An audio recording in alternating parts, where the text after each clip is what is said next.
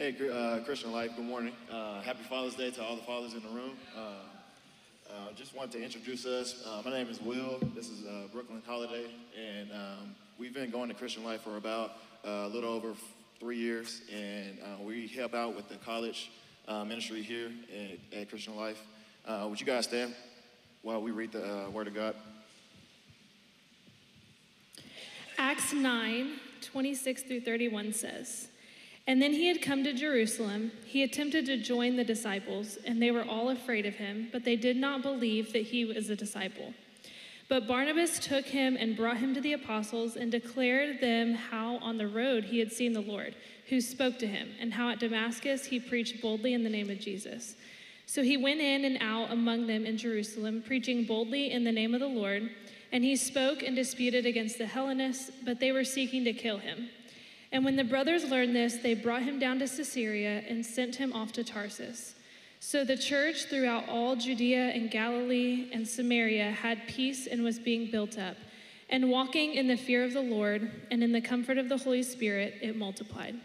If you guys will go ahead and read the declaration with us. This is my Bible. It is a lamp unto my feet and a light unto my path. I will believe every word. I will claim every promise. I will live by every command. Amen.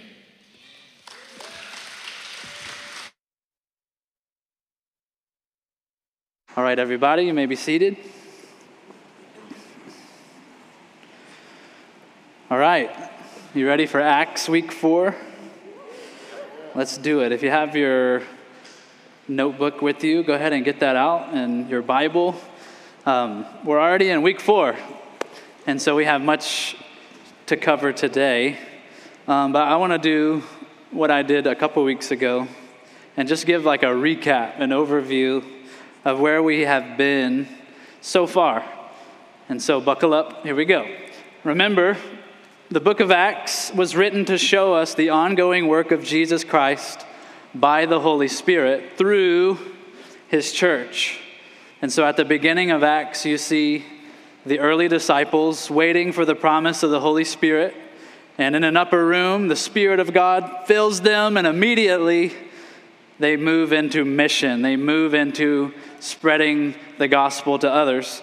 And so Peter stands up in an upper room with thousands present and preaches the first Christian message. And the Bible tells us, like we studied, thousands get saved and respond to the gospel.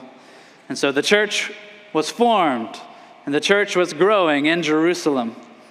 And there were, what you see in the chapters after Acts 2, small spurts of persecution, but things keep progressing.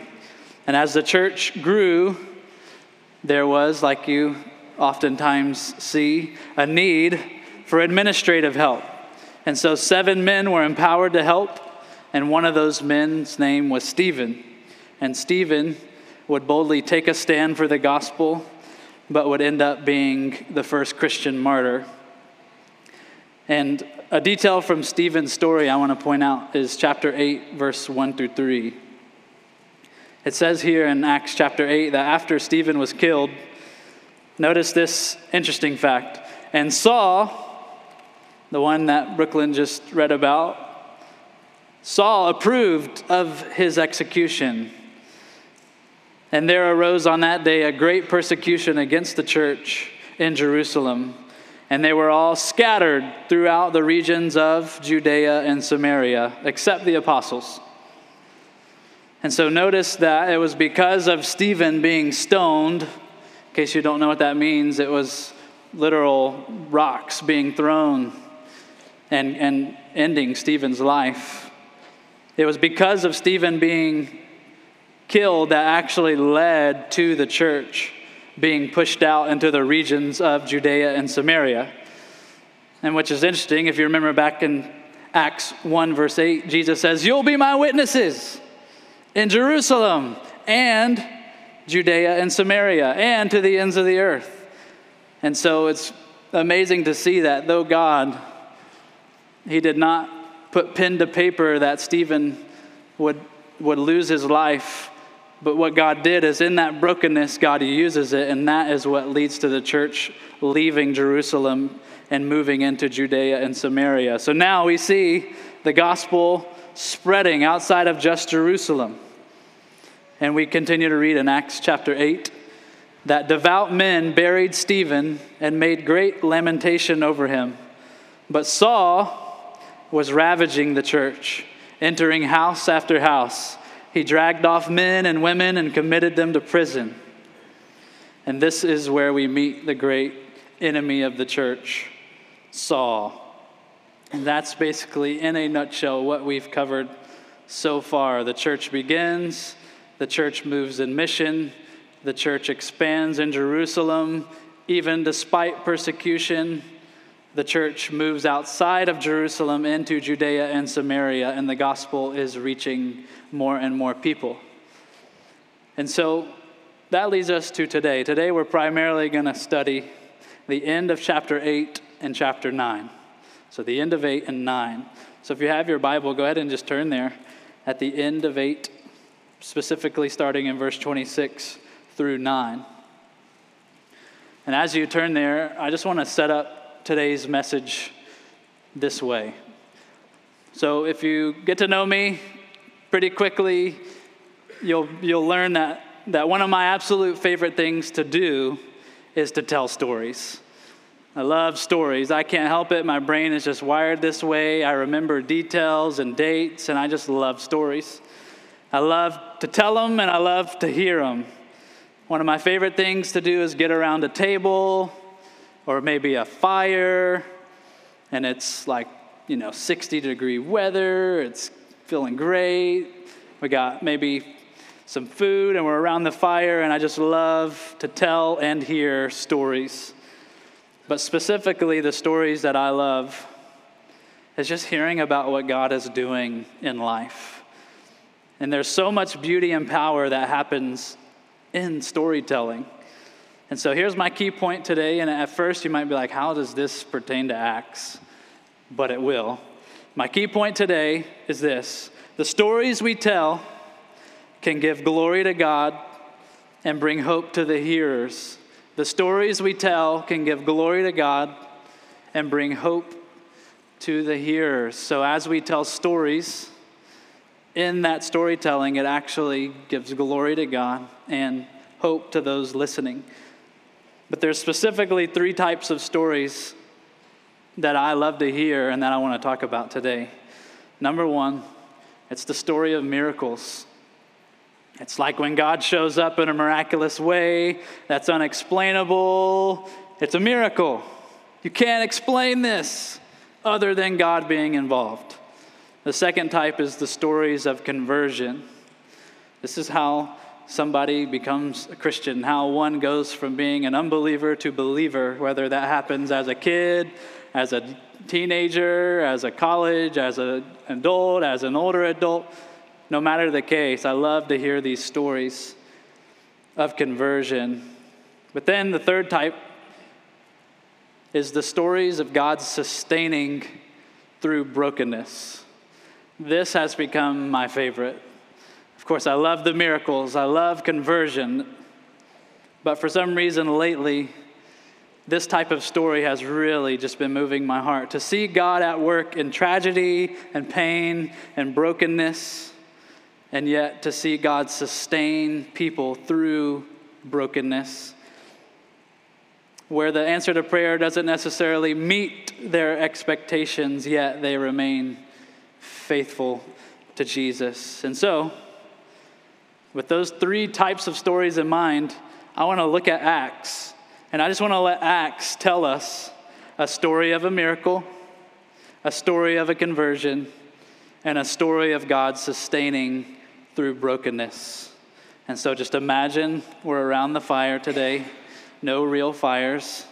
Pastor James would have a heart attack if I had my idea of a bonfire pit right here. No, I'm just kidding. Imagine we're around a metaphorical fire, and we're just going to let the Bible talk today and tell us stories. And so the first person to speak up, we're around the fire, we're hanging out, and the first person to speak up is the Ethiopian man in Acts chapter 8, verse 26. And what we're going to do is we're going to read his story. And really, his story is not just a miracle. It's a miracle and a conversion. But it's a miraculous conversion. And so let's read his story, starting in verse 26 of chapter 8. It says, "Now an angel of the Lord said to Philip, 'Rise and go toward the south to the road that goes down from Jerusalem to Gaza.'" This is a desert place. And so pause there, verse 26. I just want to point out that Philip, in case you don't know, he is one of the 7 men that were chosen to be a deacon, to help out the apostles in just helping with serving the church. And so Philip is not one of the apostles. Philip is, some like to call, he's just an ordinary, everyday guy that was just there. He just showed up, and he got picked one day to be a key part. And now what we see is God using this everyday, ordinary Philip to go and do a miraculous thing. And so Philip receives his instruction to go to a specific road. And in verse 27, it says, "And he rose, and he went, he obeyed. And there was an Ethiopian, a eunuch, a court official of Candace, queen of the Ethiopians, who was in charge of all of her treasure. He had come to Jerusalem to worship and was returning, seated in his chariot, and he was reading the prophet Isaiah." And so what we now know is that this guy is an Ethiopian. This is his story. We don't know his name, but we know that he was a eunuch. We know that he was a court official to the queen of the Ethiopians. He was in charge of her treasure, basically meaning he was a big deal in Ethiopia. His skin would have been much darker than Philip's. He would have looked different. He would have been considered an outcast by Jews. But now what you start to see is the line dividing Jew and Gentile. There was once a harsh line. Now it's starting to blur. Now what was once a division is now starting to become blurry. And now the gospel was invading Gentile territory. And so this Ethiopian man on his way from Jerusalem, and a cool thing is that Ethiopia, to the Jewish people, was considered the ends of the known earth. So Ethiopia was on the very outskirts of the known earth. And what did Jesus say? "You will be my witnesses in Jerusalem, Judea, and Samaria, and to the ends of the earth." What's happening? That's happening. And this Ethiopian guy gets a hold of a scroll containing the book of Isaiah, and he's reading it. And in verse 29, "And the Spirit said to Philip, 'Go over and join this chariot.' So when Philip ran to him and heard him reading Isaiah the prophet and asked, 'Do you understand what you're reading?' He said, 'How can I, unless someone guides me?' And he invited Philip to come up and sit with him. And now the passage of the scripture that he was reading was this: 'Like a sheep he was led to the slaughter, and like a lamb before its shearer is silent. So he opens not his mouth. In his humiliation justice was denied him. Who can describe his generation? For his life is taken away from the earth.'" So pause there. Does this sound familiar? This is Isaiah. It's the famous passage of Isaiah chapter 53, which we now know is a foreshadowing of Jesus as the suffering servant. So like a sheep he was led to slaughter. We know that was the cross. Verse 34, "And the eunuch said to Philip, 'About whom, I ask you, does the prophet say this?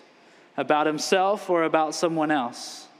And then Philip opened his mouth, and beginning with the scripture, he told him the good news about Jesus."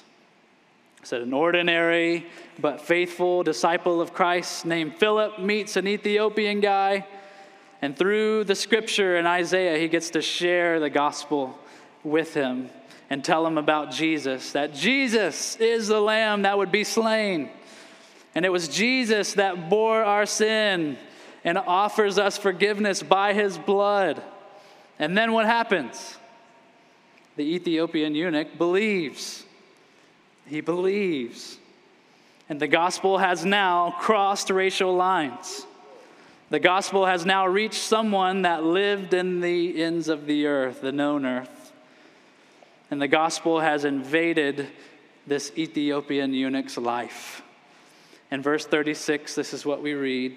And as they were going along the road, there came some water. So you have to know that Stephen, when he tells the gospel, he was like, now that you believe this, you got to get baptized. Let's obey the Lord in baptism.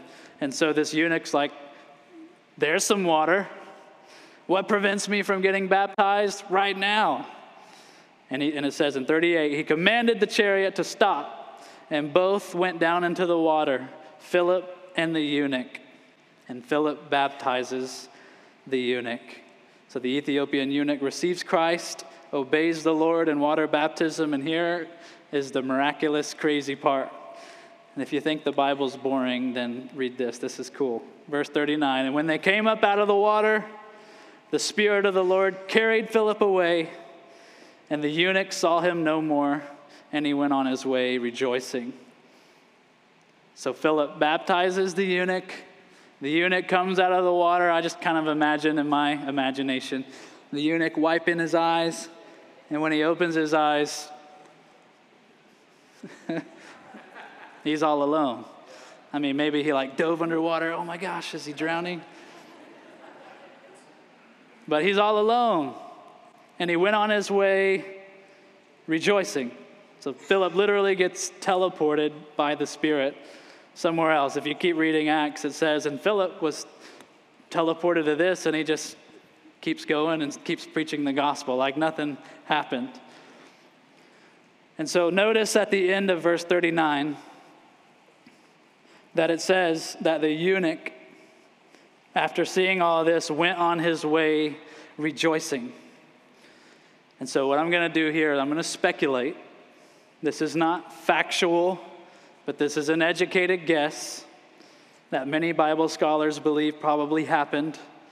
As this Ethiopian eunuch went on his way rejoicing in the chariot, got a long chariot ride home, what do you think he probably did? He probably picked up the scroll and kept reading. Why wouldn't he? He just saw Jesus come to life in the scripture. So you could just assume that what he did is he picked up his scroll and he keeps reading. And if he did that, what would have happened is that he would have read the rest of 53 about the suffering servant, and he would have read chapter 54 about God's covenant to his people of peace. He would have read chapter 55 about the compassion of God. But then he would have got to chapter 56. And imagine this Ethiopian eunuch in his chariot. He just gave his life to Jesus. He probably knows the hostility of Jews toward Gentiles. He may have questions about how in the world is this going to work? How am I, a Gentile, going to be accepted? How am I going to have a place in God's house? And then the Ethiopian eunuch would read Isaiah 56. That was written hundreds and hundreds of years ago to that moment. Isaiah 56, 3-5. He would have read, "Let not the foreigner who has joined himself to the Lord say, the Lord will surely separate me from his people. Let not the eunuch say, behold, I am a dry tree. For thus says the Lord to the eunuchs." He could have put anything in the scripture, but to the eunuchs who keep my Sabbaths, who choose the things that please me and hold fast my covenant, I will give in my house and within my walls a monument and a name better than sons and daughters. I will give them an everlasting name that shall not be cut off. Amazing.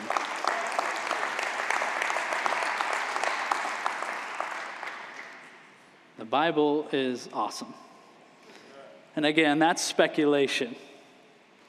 We don't know 100% that happened, but why wouldn't it? Like, why wouldn't he Maybe just toss Isaiah out of the chariot. No, he would have kept reading.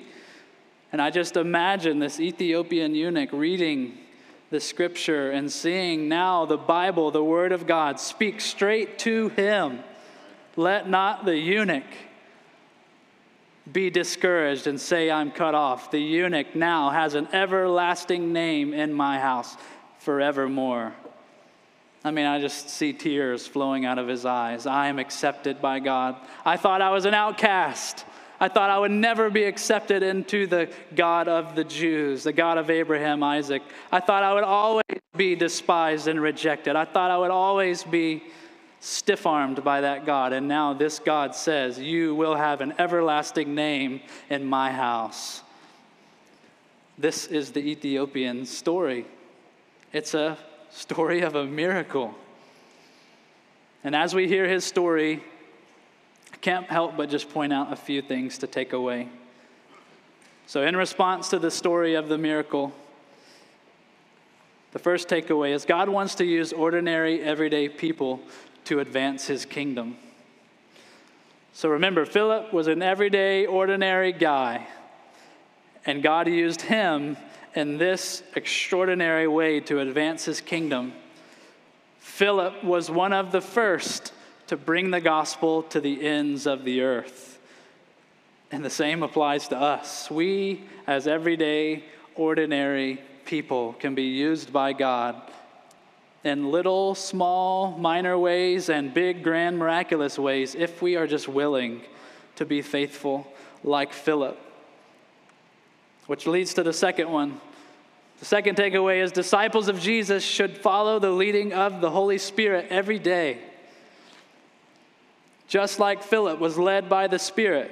I just wonder, do you hear the Spirit speak to you? Or is your mind crowded by the noise of the world? Does your flesh tend to be the dominant voice leading you? Or are you in tune with the Spirit? And I pray that we would be marked by people being led and guided by the Holy Spirit. We just have to be in tune with him and follow his leading.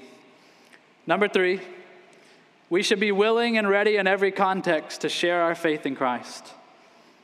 So Philip was ready and he was prepared to use the scripture to show the Ethiopian Christ and explain the gospel to him. And so I wonder, do you feel like you can do that? Are you equipped? Do you know your word? Do you know how to be ready in every context to share your faith in Christ? I pray that if the answer is no, that you would let that no lead to a yes. Let's grow together. Let's be equipped. Let's be ready in every context to share our faith in Christ. And here's the last takeaway. Sharing our stories of miracles brings glory to God and gives hope to the hearers.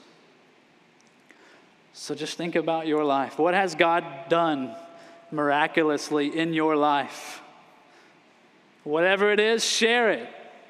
Get in the right context and share.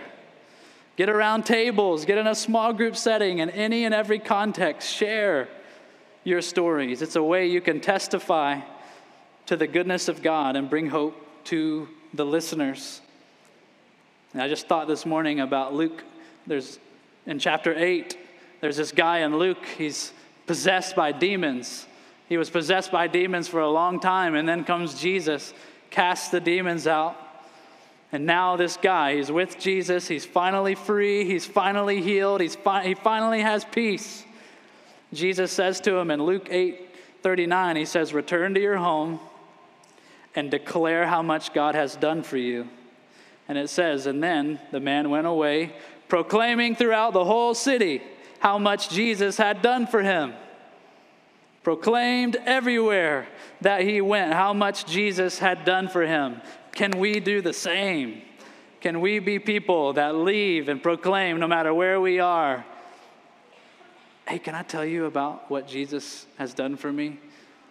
I mean, you'll see the doors open up. I mean, just this past week, one of my favorite stories to tell is about how God miraculously connected me with a long-lost brother that I didn't even know I had most of my life. And of course, I want to know him, but I didn't know how. And literally, if you don't know the story, come ask and I'll tell you.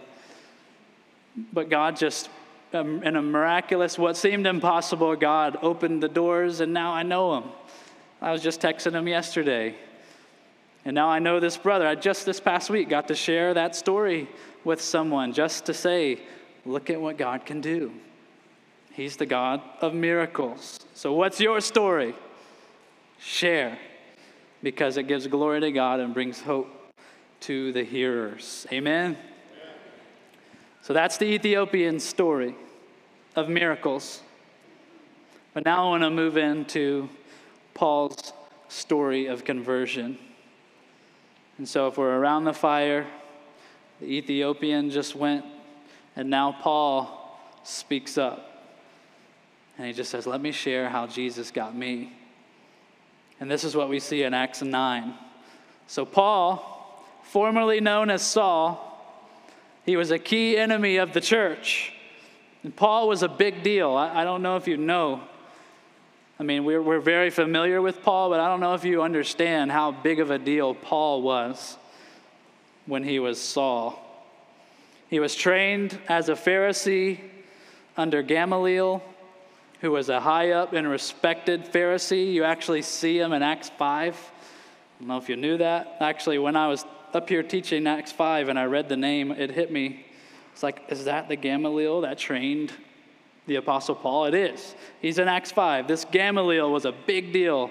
And Gamaliel had this student named Paul. And Gamaliel in history has written things about this Saul that is inching his way up. He is challenging Gamaliel. He is learning and growing and surpassing all of his peers. And this is the Paul we know. And so Paul was intellectually gifted. He was smart. He was a devout Jew. His sole mission was to erase the planet with Christians. Just think about that. Saul's mission was to wipe clean the earth of Christians. And he thought that in doing that, he was actually pleasing God. He thought in murdering Christians, he was pleasing Yahweh. And so he would have Christians, including women, arrested, beaten, and even murdered. Remember Stephen. Paul was the ultimate devout religious terrorist, the worst of the worst in regards to Christian enemies. And then comes Acts 9. Saul was on his way to do what? To persecute more Christians. And in verse 3 of chapter 9, what we see is Paul's story. So now as he went on his way, he approached Damascus, and suddenly a light from heaven shone around him. Verse 4, and falling to the ground, he heard a voice saying to him, Saul, Saul, why are you persecuting me? And he said, who are you, Lord? And he said, I am Jesus, whom you are persecuting. But rise and enter the city, and you will be told what you are to do. The men who were traveling with him stood speechless, hearing the voice, but they didn't see anybody. And Saul rose from the ground, and although his eyes were opened, he saw nothing. So they led him by the hand, and they brought him into Damascus. And for 3 days he was without sight, and he neither ate nor drank. So Paul just had a major encounter with Jesus. He was perplexed. He didn't know what to do. And so he's in this place. He's in Damascus. He's in the place where he was going to go, but he's not doing the thing he thought he was going to do. He can't see. He's not going to eat or drink. He's in a very dark place. And so the Lord speaks to another disciple named Ananias. Obviously not the Ananias that was struck dead chapters before in Acts. This is a different Ananias. The Lord told Ananias to go to Saul and minister to him. And of course, what do you think Ananias' first thing was? Nope. Not going to do it. I know which Saul you're talking about. Nope. This is a trap. I'm not going to go. And the Lord said, no, go. And at first, of course, Ananias was hesitant, but he obeyed the Lord. And he went to Saul, the great persecutor of the church. And I know that this is at the end of Acts, but I want to read Acts 22, verse 12 through 16, because what this is actually Paul himself telling the story of what happened when Ananias came. So in chapter 22, Paul is testifying out loud, and Dr. Luke is over in the corner writing down what Paul is testifying what happened. And this is what we read in Acts 22, verse 12. And one, Ananias, a devout man according to the law, well spoken of by all the Jews who lived there, he came to me.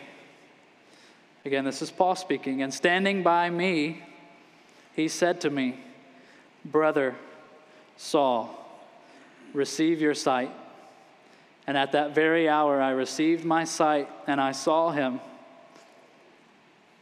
So just let that sink in. The first words that Paul hears is brother.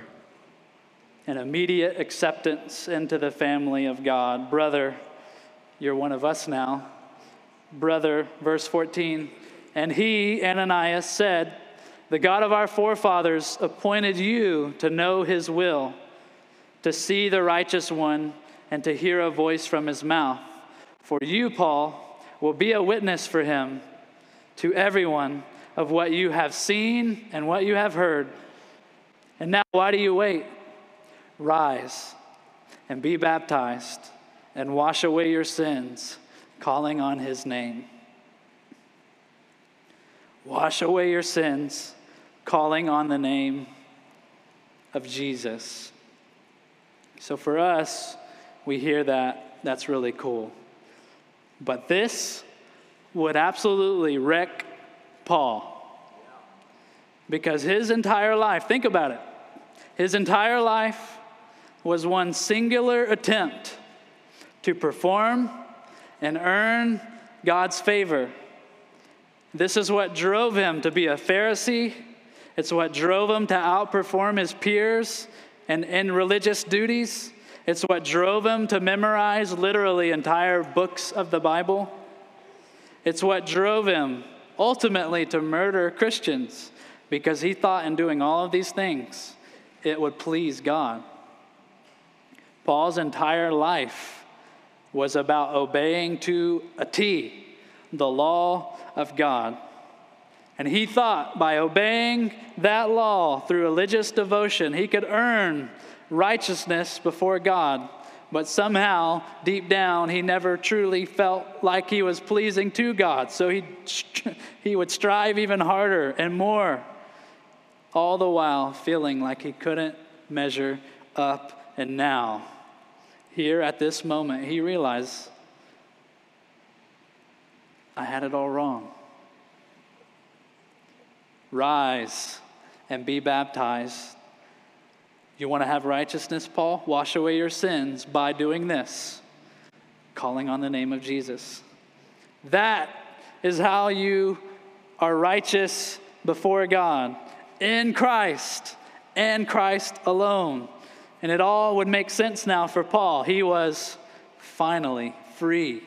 He was forgiven. He finally had peace with God. The great enemy of Christ now would become a servant of Christ. The great destroyer of the church now would become a church builder. And Paul would go from that moment, as we will see in the rest of this series, he would leave that moment and immediately go to advancing the kingdom of God, planting churches and writing letters that make up most of the New Testament. And this is Paul's story. I would argue the greatest conversion story ever, at least one of them. The adversary becomes an apostle. No longer corrupt, but cleansed. No longer a church enemy, but part of the family. So what grace does God have? And so here's what we learned from Paul's story. And man, I really hope you hear this one. Number one, the first takeaway is you cannot out-sin the cross of Christ.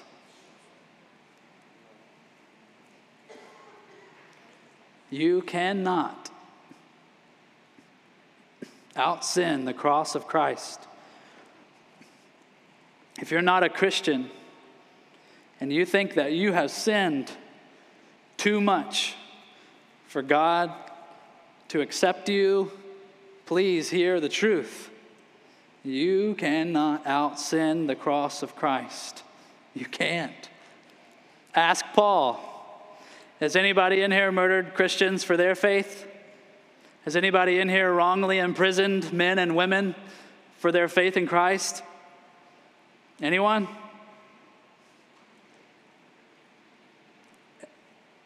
Do you remember what Paul did?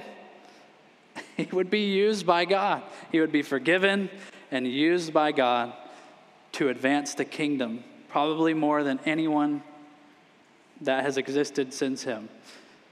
And so if Paul was in here and I asked that question, he would have went, I have. Yet, Paul found grace and mercy at the cross. So, if you didn't raise your hand, then you are underneath Paul in your level of moral sinning. So, you cannot out-sin the cross of Christ.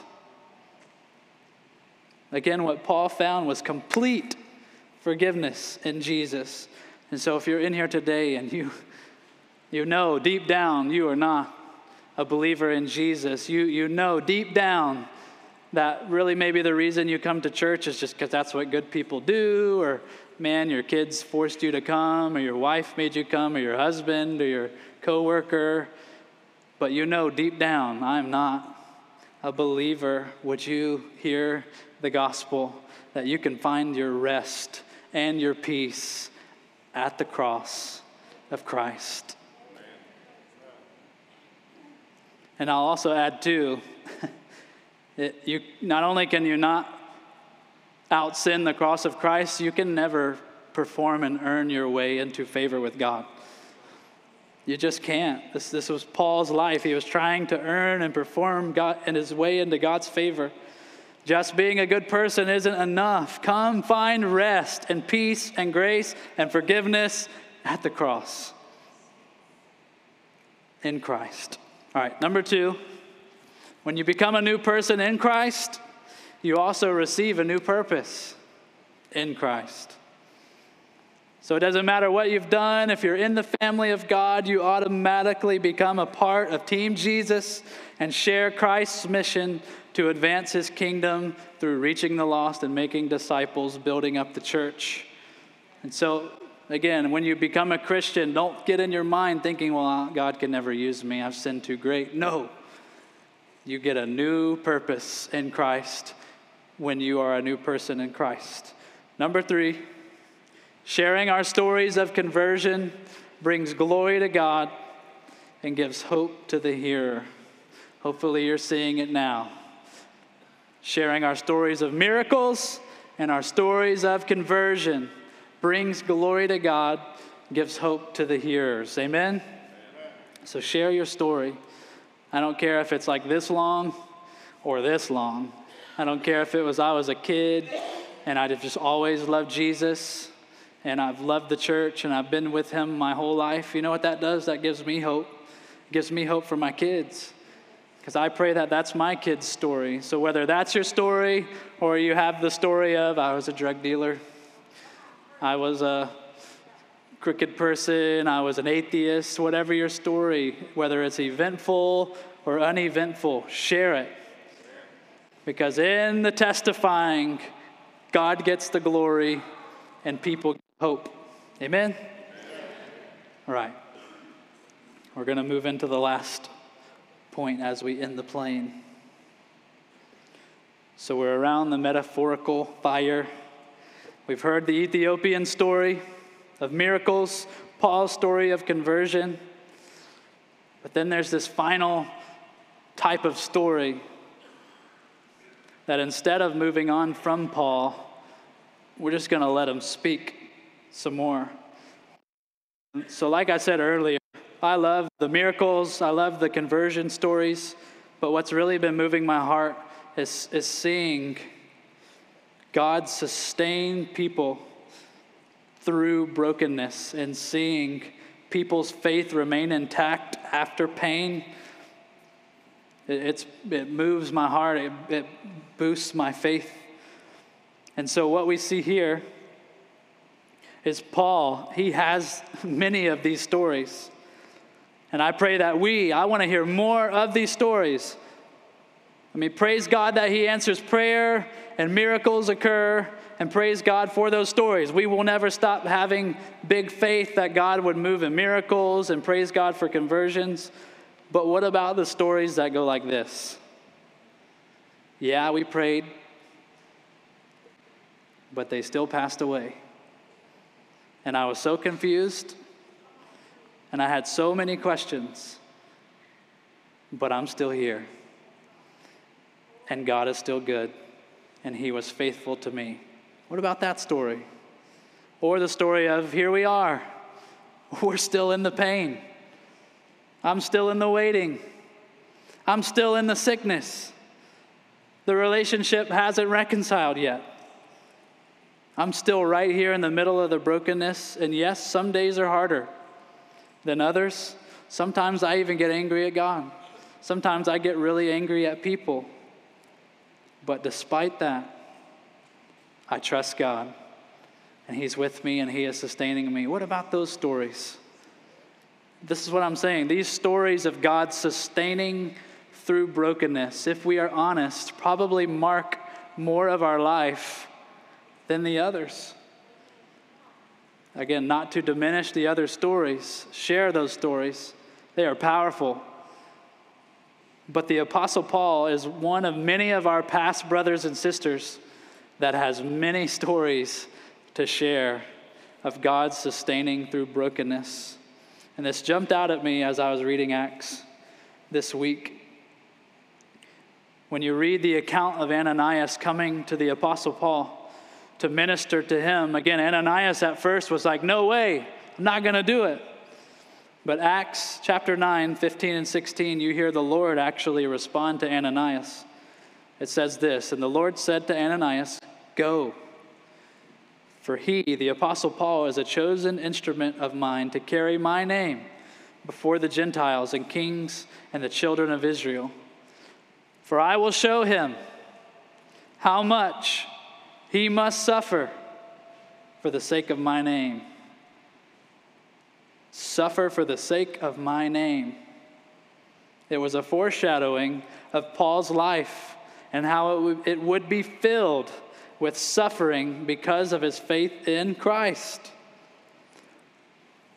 Let it sink in. Paul's life for following Jesus in some ways was actually going to become worse. Paul, his life wasn't that he was going to put his faith in Jesus and, now life is sunshines and rainbows and no bad days, and I'm going to have a prosperous life. I'm going to retire early. I'm going to move to the beach, and I'm going to collect seashells and kick it back until Jesus returns. That is the opposite of Paul's life. Paul's life would have many ups and many downs, but all of his life would become an offering and a sacrifice to God, and he would follow Jesus' leading through the Spirit wherever, whenever, and to whoever, no matter what that costs. And because of his faithfulness to Jesus, Paul's life was marked by suffering and brokenness. And Paul, even in 2 Corinthians 11, he tells us the brokenness that he knows. Starting in verse 24, I'll read it. 5 times I received at the hands of the Jews the 40 lashes less one.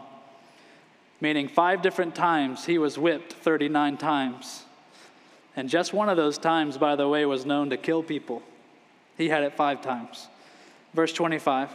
3 times I was beaten with rods. Once I was stoned. 3 times I was shipwrecked. A night and a day I was adrift at sea, on frequent journeys in danger from rivers, danger from robbers, danger from my own people, danger from Gentiles, danger in the city, danger in the wilderness, danger at sea, danger from false brothers, and toil and hardship through many a sleepless night, and hunger and thirst, often without food, and cold and exposure. Verse 28, and apart from the other things, there's this daily pressure on me of my anxieties for all the churches. That alone is enough. I'm just kidding. Not for this church. You guys are awesome. Verse 29, who is weak, and I am not weak? Who is made to fall, and I am not indignant? If I must boast, after all of that, after everything that he went through, he would then follow all of that with this: if I must boast, I will boast of the things that show my weakness. The God and the Father of the Lord Jesus, he who is blessed forever, he knows I'm not lying. So basically what Paul was doing is saying, if I could have it any other way, I wouldn't change it. I will actually boast in all of those things, because in those things it drove me to weakness. In Galatians 6:17, Paul says, for I bear on my body the marks of Jesus. Meaning he had visible marks on his body, the proof of the suffering for the sake of Christ. Paul knew brokenness, he knew pain, and even in the brokenness, God sustained Paul and was with him and still used him to advance the kingdom on the earth. And in 2 Timothy 4:7-8, near the end of Paul's life, knowing that the end was near, after a life of suffering and pain, this is what Paul says: I have fought the good fight. I have finished the race. I have kept the faith. Henceforth there is laid up for me the crown of righteousness, which the Lord, the righteous judge, will award to me on that day, and not only to me, but also to all who have loved his appearing. So Paul says, I have fought the good fight. He finished the race strong. His faith was still intact in Christ after all of these things, and ultimately he would breathe his last, and he would see the face of Jesus. He would receive a crown of righteousness, his reward, and Paul finally could rest because his work was done. So if Paul was here with us, and he would testify and share that, man, I've seen miracles. You're not even going to believe the miracles I've seen. Paul would also say, man, I've seen God save people in miraculous ways. But Paul would also say, but man,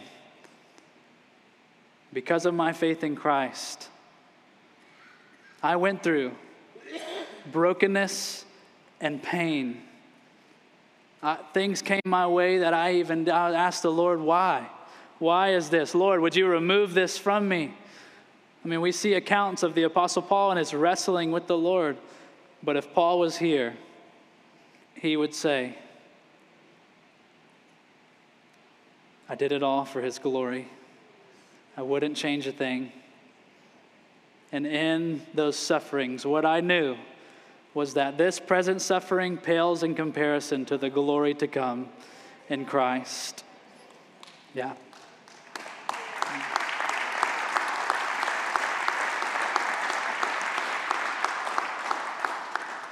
And so as we close, this is just what I want to say. May we be like Paul, and in our brokenness and in our pain, suffer well for the glory of God.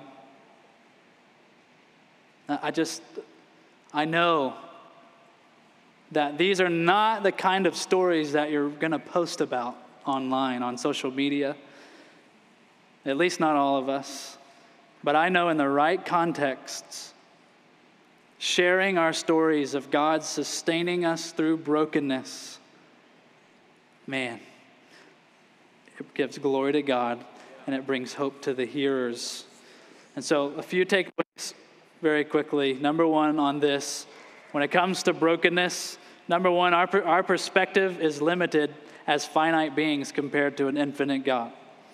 So it's like I have a 2-year-old little girl, and yesterday she didn't really want to eat anything except for Oreos and cookies and chocolate and candy. Now, in her perspective, that's a good idea. But in my 30-year-old perspective, I think, no, that's not a good idea. So a 2-year-old's perspective on what to eat, what not to eat, when to go to bed, what's good and what's not good may differ than a perspective of a 30-year-old. Dads, you know what I'm talking about. Now, in the same way, we as finite beings compared to an infinite God, it doesn't even come close. We know God is not the author of evil, but we do know that somehow he governs over it. And so why does God allow suffering in our lives? Why doesn't he answer our prayers the way we want him to? I don't know. I have some answers, but I really don't know. We appeal to mystery, but what we do know is that he's good. He's for us, and he is with us in our brokenness. He will sustain us. He will work things out for our good, and that is a hill I will die on. He's good. He's faithful. He's with us. He will sustain us.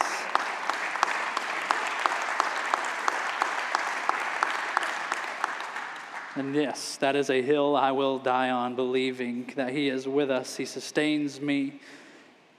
And he is the God I don't fully understand. The second thing is, I just said it, God sustains us. He gives grace. He gives us the grace we need in our suffering. Amen?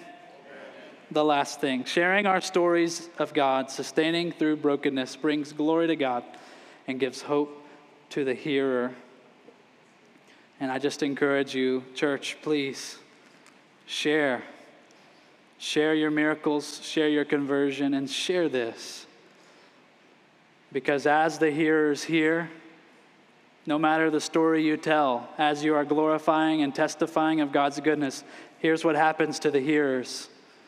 They receive it, and they most likely think, well, if he can do it for them, he can do it for me. If he can do that to them, he can do that to me. If he can sustain them through that, then he can sustain me through this. If he can do that miracle in them, he can do that to me too. This is how we give hope to the hearers. Amen? Let's stand together.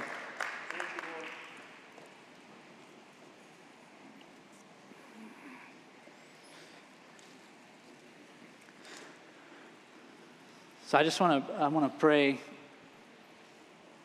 as we close. But a couple things, really one thing came to my mind in worship. I just want to speak to men, but particularly to those men that a day like today, Father's Day, for me and others, it's a great day, but perhaps there's a few where today's not really a great day. You actually probably didn't even want to come to church. As you hear Happy Father's Day, the voice that rings in your mind is something negative or something emotional. It might bring about emotions. What if, you couldn't have kids? Or what if you lost your dad? I just, in worship today, was thinking about the Apostle Paul, and particularly to those that maybe could not have their own kids. Or maybe you're in that in-between, waiting to have a kid.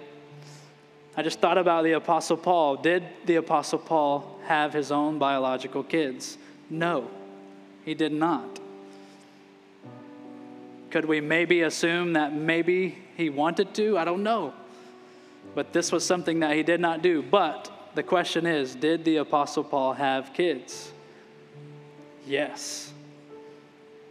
The Lord used him to be spiritual fathers to some key pillars in the church. You think about Timothy and Titus. Though the Apostle Paul did not get to have his own biological kids, he still had kids in the faith. He still was used by God to father people. And so as we close, man, if you're here today and Father's Day is painful, you're on my heart, and I just want to pray for you that, like Paul, man, you can already now be used by God to father people in the faith. And for everyone else here, if you're here today and you're hurting and you're broken, you're going through something, again, remember, God is the sustainer. And if you're here today and you're away from the Lord, man, you can't out-sin the cross of Christ. Come find peace in Jesus. And if you're here today and you're in need of a miracle, remember, we serve a God that nothing is impossible for. Amen? So let me pray. Lord, thank you. God, we pray for those men in the room. And maybe Father's Day is hurtful. Maybe it brings about emotions. And Lord, I do pray right now that you would just comfort them, that you would draw near to them. Would you, as their Father in heaven, would you just speak to them that you are pleased with them. If they are in Christ, you are pleased, and that they can find their rest in you. Lord, I pray that you would be the God of miracles. If there are couples in here trying to have kids, Lord, I pray for miracles, that you would be the God that works things out in a miraculous way, that many stories would come of, look at what God has done in my family. But Lord, thank you that you are the sustainer through brokenness, that you are with us, and that you give us the grace we need. Lord, I pray for this church congregation. God, I pray that many stories would be told. God, help us to have the right context to testify of your goodness. Help us to share, Lord, the miracles you do. Help us to share the ways you have touched our lives. Help us to share, Lord, how we are sustained and we find your peace and we see your faithfulness even in the broken situations. And let all of this be a way we glorify you and give hope to the world. Lord, we love you. We thank you. Jesus, thank you for the cross. And it's in your name we pray. Amen. Come on, can we just thank the Lord? Yeah.